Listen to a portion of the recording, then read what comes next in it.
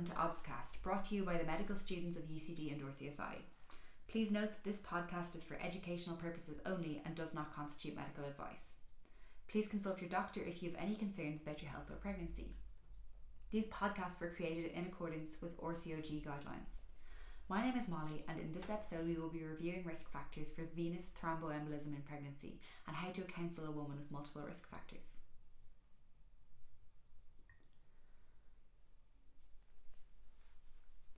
You are the doctor asked to review a woman who is 28 weeks pregnant.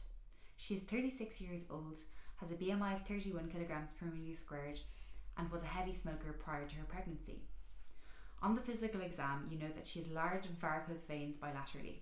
You are concerned about her VTE risk and believe she should be started on an anticoagulant as per the hospital and national policy on VTE assessment in pregnancy.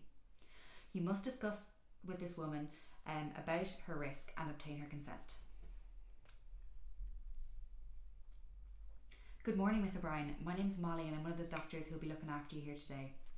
I've taken a look at your notes and I can see that everything has been going nicely along with your pregnancy. How are you feeling today? I'm feeling pretty well, thank you. I got a bit tired walking in today from the car. My legs just can't carry the extra weight anymore. Other than that, I feel okay. Okay, well, it's completely normal to feel tired when pregnant. When I was examining you earlier, I noticed that the veins in your leg look a bit swollen. Have you noticed that yourself? Yeah, I've been wondering a bit about that. They look awful. I guess it must be just like what happens at this point in pregnancy. Is it not normal? So the swelling in your leg veins are called varicose veins, and they can be a very normal part of pregnancy. As you know, your womb is getting bigger and this can put pressure on the other structures in your abdomen, including veins. This pressure can cause blood to pool in your veins, which causes them to enlarge. In your case, the veins do look very enlarged. My concern is that the blood in your veins may not be moving fast enough and can have the opportunity to clot. Have you ever heard of blood clots before? Yeah, I think I had an uncle that died of a clot in his lung, and I really wouldn't want any blood clots myself. Do you really think I am that high risk? Right now we are in a good position to be able to prevent something like that from happening. You have a number of risk factors which would increase your chances of having a blood clot. Pregnancy in itself is a major risk factor. Your body is going through a lot of changes and preparing itself to give birth. Part of this preparation involves the blood being able to clot a bit more easily to prevent blood loss. When I went through your history and after examining you, you have several other risk factors that can increase your risk of clots even more than other pregnant people. I think it would be wise to start taking something to thin your blood. Yeah, I've heard of them before. I'm not sure I want to take anything that would harm my baby though. I know some of them are made from rat poison or something. Oh, I totally understand your concerns. The safety of you and your baby is of the utmost importance to us. The blood thinner I would be suggesting is called low molecular weight heparin. It actually has a very good safety profile in pregnancy and can even be used while breastfeeding. This medication isn't able to cross the placenta, so it can't harm your baby. Okay, that doesn't sound too bad. How would I take it? So this medication is given through injection once daily. It is very easy to use and we will teach you how to use it. As we will be starting this medication during pregnancy due to your risk of developing a blood clot, it is also important that you continue taking it after pregnancy for 6 weeks. That's a very long time. Why do I need to do that? It's important because the risk of developing blood clots in pregnancy is actually highest after giving birth. As there is reason enough right now to take the blood thinners, then it is incredibly important that you continue to take the medication after you give birth. We may need to increase the dose following your delivery to ensure that you're adequately covered. Does that sound okay to you?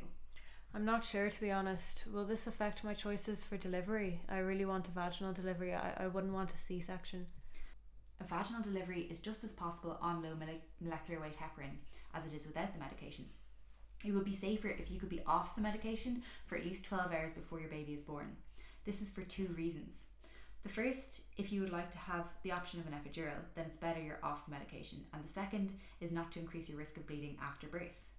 Because of this, when a woman is taking heparin during pregnancy, we try to put this in the birth plan. This may mean a planned induction so that the medication can be stopped in advance. Some people do not wish to have an induction, and sometimes women will continue to come into the unit in labour before a planned induction.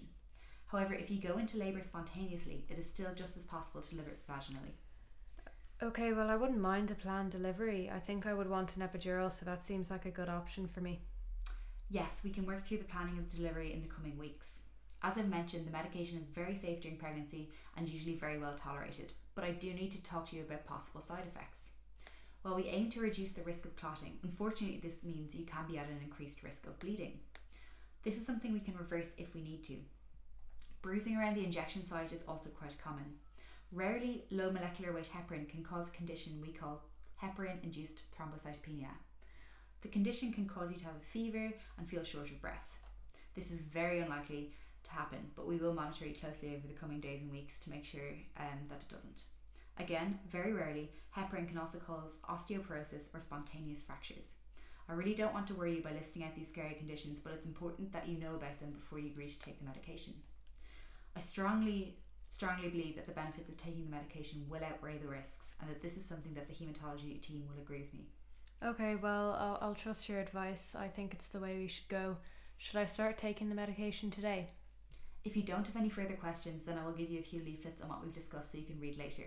Before you can start on this medication, we need to take some bloods to look at your kidney function and your platelet count and make sure that the medicine will be suitable for you. After this, I will link you in with the haematology midwife and we can start you on the medication. Does that sound okay to you? It sounds like a good plan to me. Great. If you have any further questions, please feel free to ask me at any time. We will schedule an appointment for a few days to get you started on the medicine and to train you on how to use it. You may wish to have someone else with you there for the training, and that's absolutely no problem. Great, thanks, Doctor. This podcast was written by Louise Dowling and voiced over by Molly Murphy-O'Kane and Catherine MacDonald. Links to the written notes and sources used in the podcast are included in the description. We would like to thank Professor Mary Higgins for her help and expertise in creating this podcast, and also Kevin Murphy for letting us use his recording studio. Thank you for listening to this episode of Obscast. We hope you found it useful and that you'll join us again soon.